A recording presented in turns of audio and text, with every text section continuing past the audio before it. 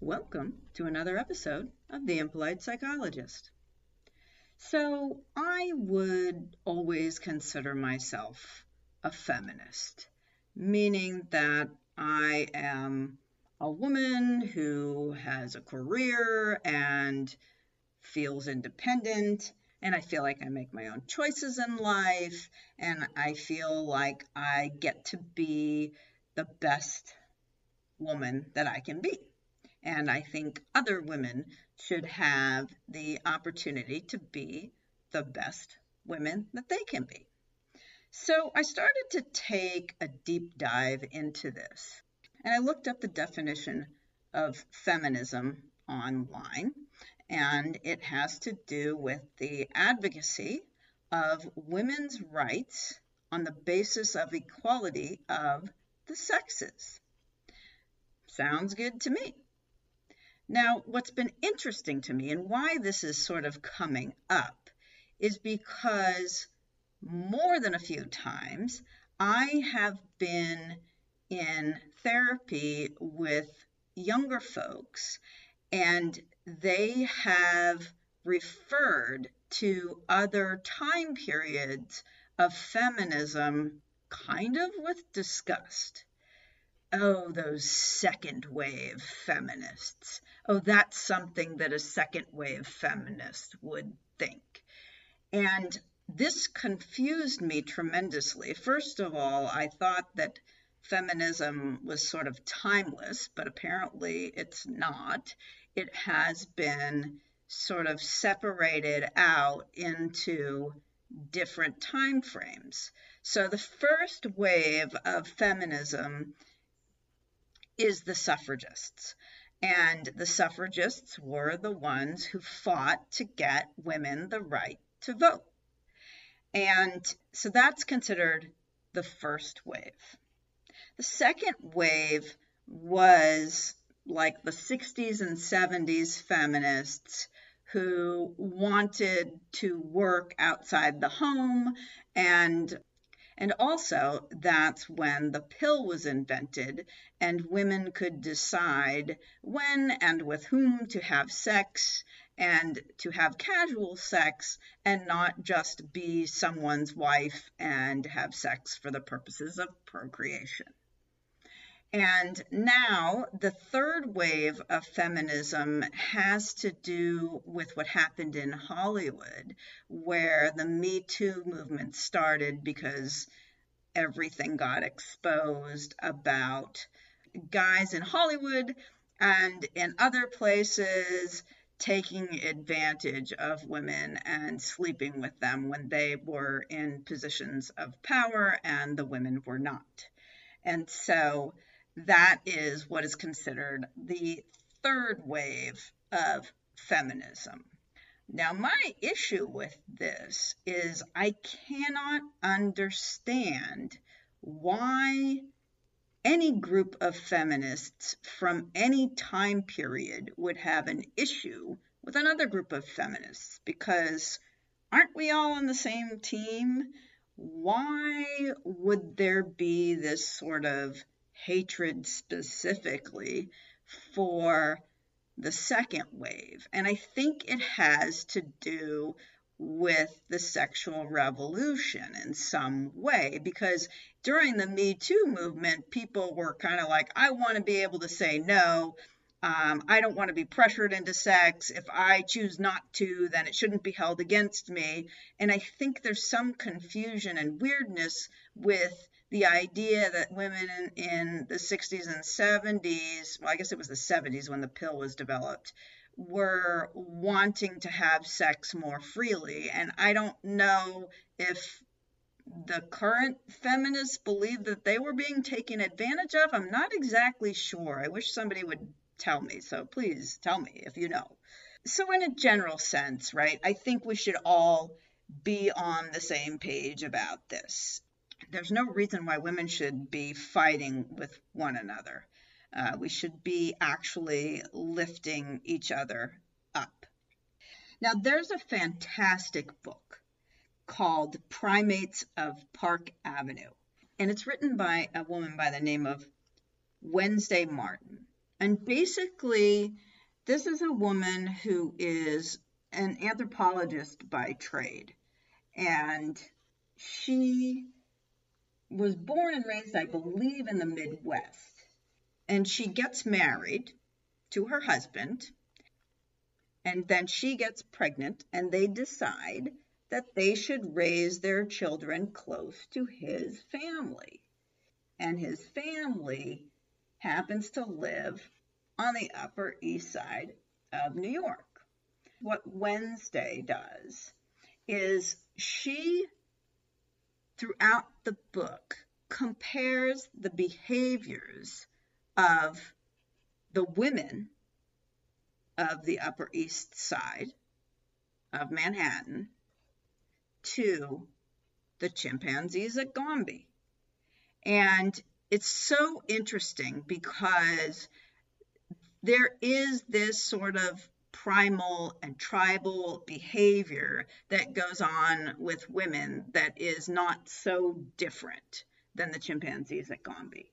And so it's so interesting to really understand how women work together and how they work against each other, and the power struggles, and the ones who lead and the ones who follow, and all of that. It's such an incredible book, and it goes down as one of my top choices for books. Right up there, probably top 5 of my most favorite books ever. So, also, in today's political climate, I have been looking at all the things that are happening in the world politically. And one of the things that has happened in my state is that all of the bathrooms in every coffee house, bar, restaurant have been changed to non-gender bathrooms.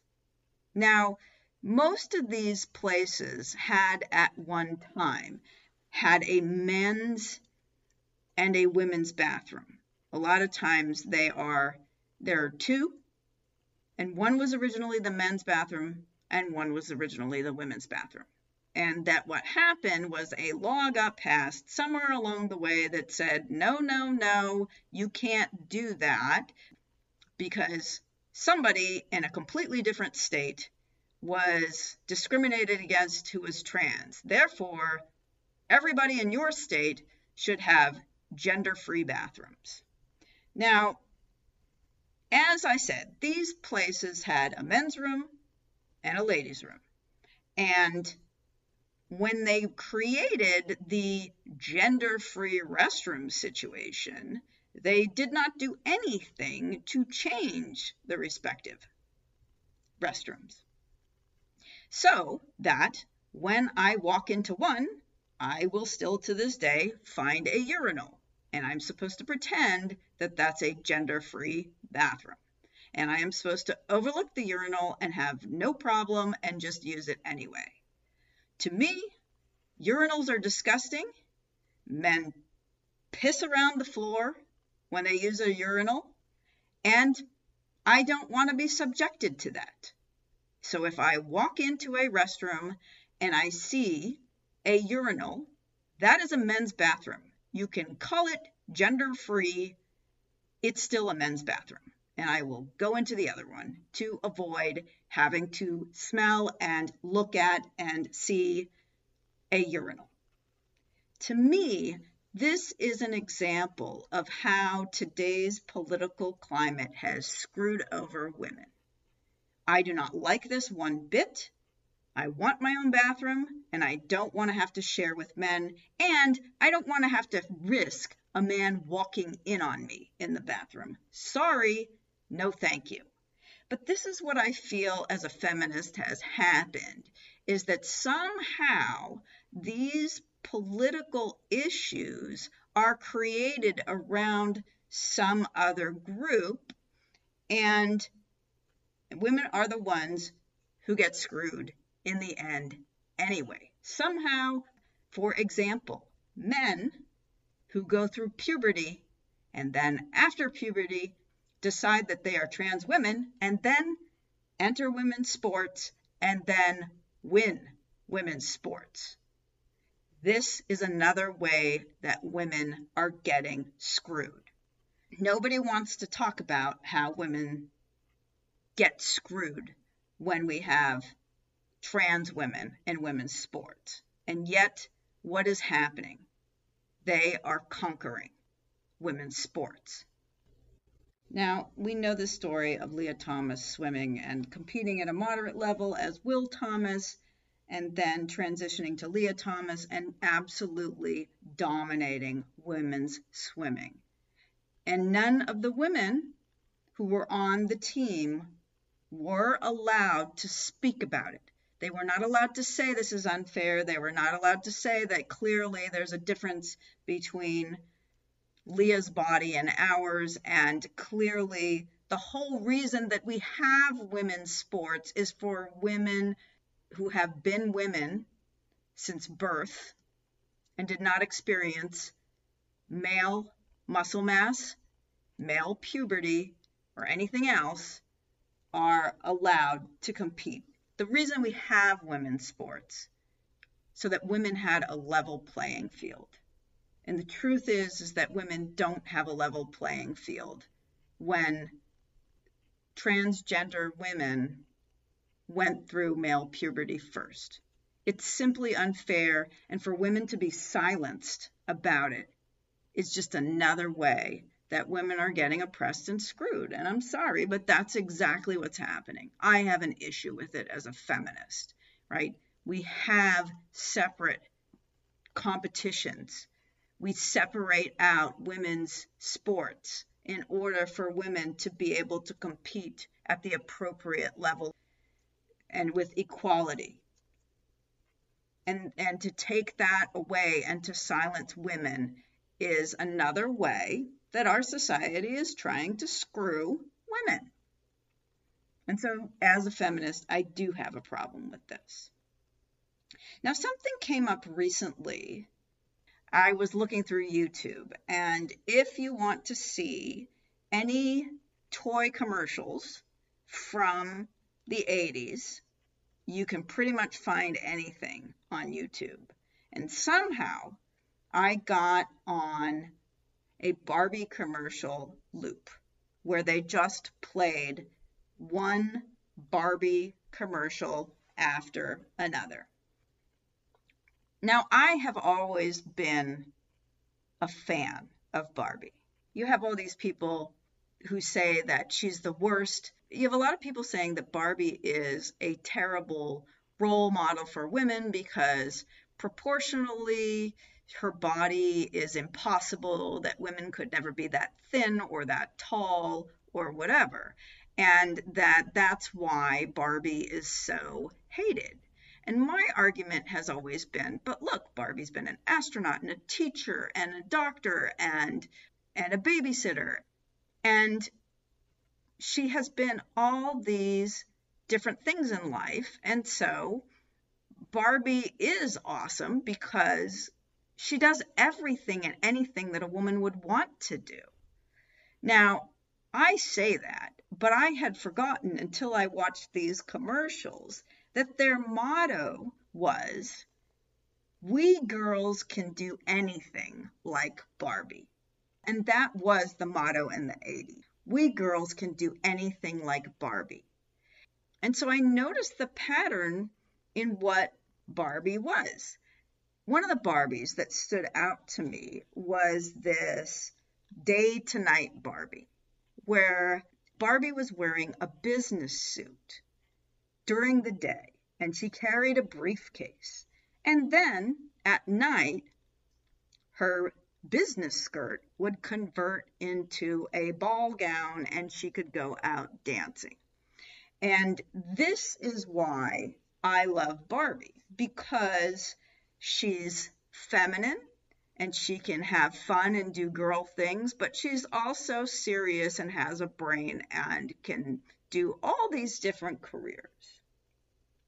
And so in today's climate, I think that it is sort of poo-pooed to be feminine in a way.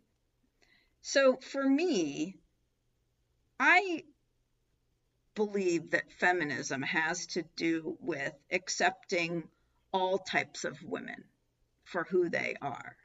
There's no problem with that because I think feminism accepts all women no matter what. The idea is that feminism has to do with allowing women to have choices in life in terms of who they want to be. And that can be anything that a woman wants to be. Now, I happen to like being feminine. I'm not completely feminine.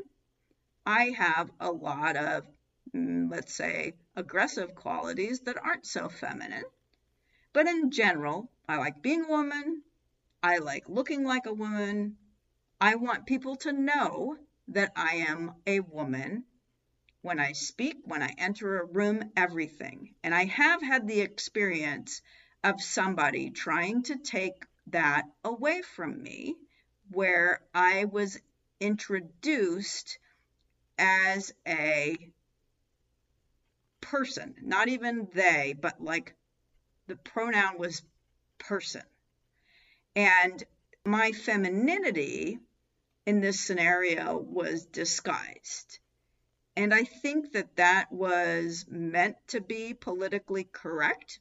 But let me tell you, I was absolutely insulted by this, completely. Because I am a woman. I am a she, her. I like being a woman. I don't declare my pronouns because I think it should be obvious and I shouldn't have to state it. And I am not going to state it. I think it should only be stated if it is not obvious what your gender identity is. But if it is, why do we need to state it? It's obvious. This is one of those things that I don't want taken away from me. I think that women should be allowed to be whoever they are from whatever time period they are from. There is some interesting things that have changed for women over time. So the Temperance Society was a society which was, I believe, Christian, but mainly their idea was anti-alcohol. The idea behind the Temperance Society was for people to not engage in so much alcohol use and that sort of thing. Now, what I have learned is that the Temperance Society was started by women. And the reason it was started by women back in the 1800s was because their men were coming home after drinking, after work, and becoming violent. And so a group of women started the Temperance Society, which had to do with being a good person and not drinking alcohol so much and following the Christian principles and all of that stuff. But really, underneath it all was an opportunity for women to fight back against domestic violence at that time. And so kudos to them for trying to do it in a way that was socially acceptable. Now, one of the other things that I have learned is that nowadays the pro-choice movement is mainly for women by women, and that pro-choice is currently by women for women. However, pro-life is how women started, because prior to good birth control methods, there were a lot of men impregnating women, and it became the woman's problem to deal with. And when abortion was invented, it was an opportunity for men who impregnated women to continue to do what they wanted to do and get away with it. And so women during that time were against abortion because they did not want men to be able to get away with unprotected sex and walk away from their responsibilities. They did not want that. And so it was women who were the first pro-lifers. So I think we all have to understand a woman's place in society, whatever it has been throughout the ages. It is whatever we needed in any moment in time, and it will continue to be whatever is needed as things change over time, as women need different things, as the climate changes, as the political environment changes, as relationships with men change, as relationships with other women change. All of these things are changeable, and it's based on what we need in any given moment and what any individual woman needs. And so the message here is women need to stop fighting amongst themselves or between generations. We are here to lift each other up and help each other through whatever our reality needs to be for the circumstances we are in. We need to help each other out and lift each other up and be there for one another and be sisters rather than fight or be disgusted or be upset. We're all on the same team here. We want what's best for women. We want what's best for the next generation of women. We want what's best for daughters and sisters and mothers and grandmothers. We want what's best for all of us. And so please work together and be each other's teammates, not adversaries. Be well, and thank you for listening.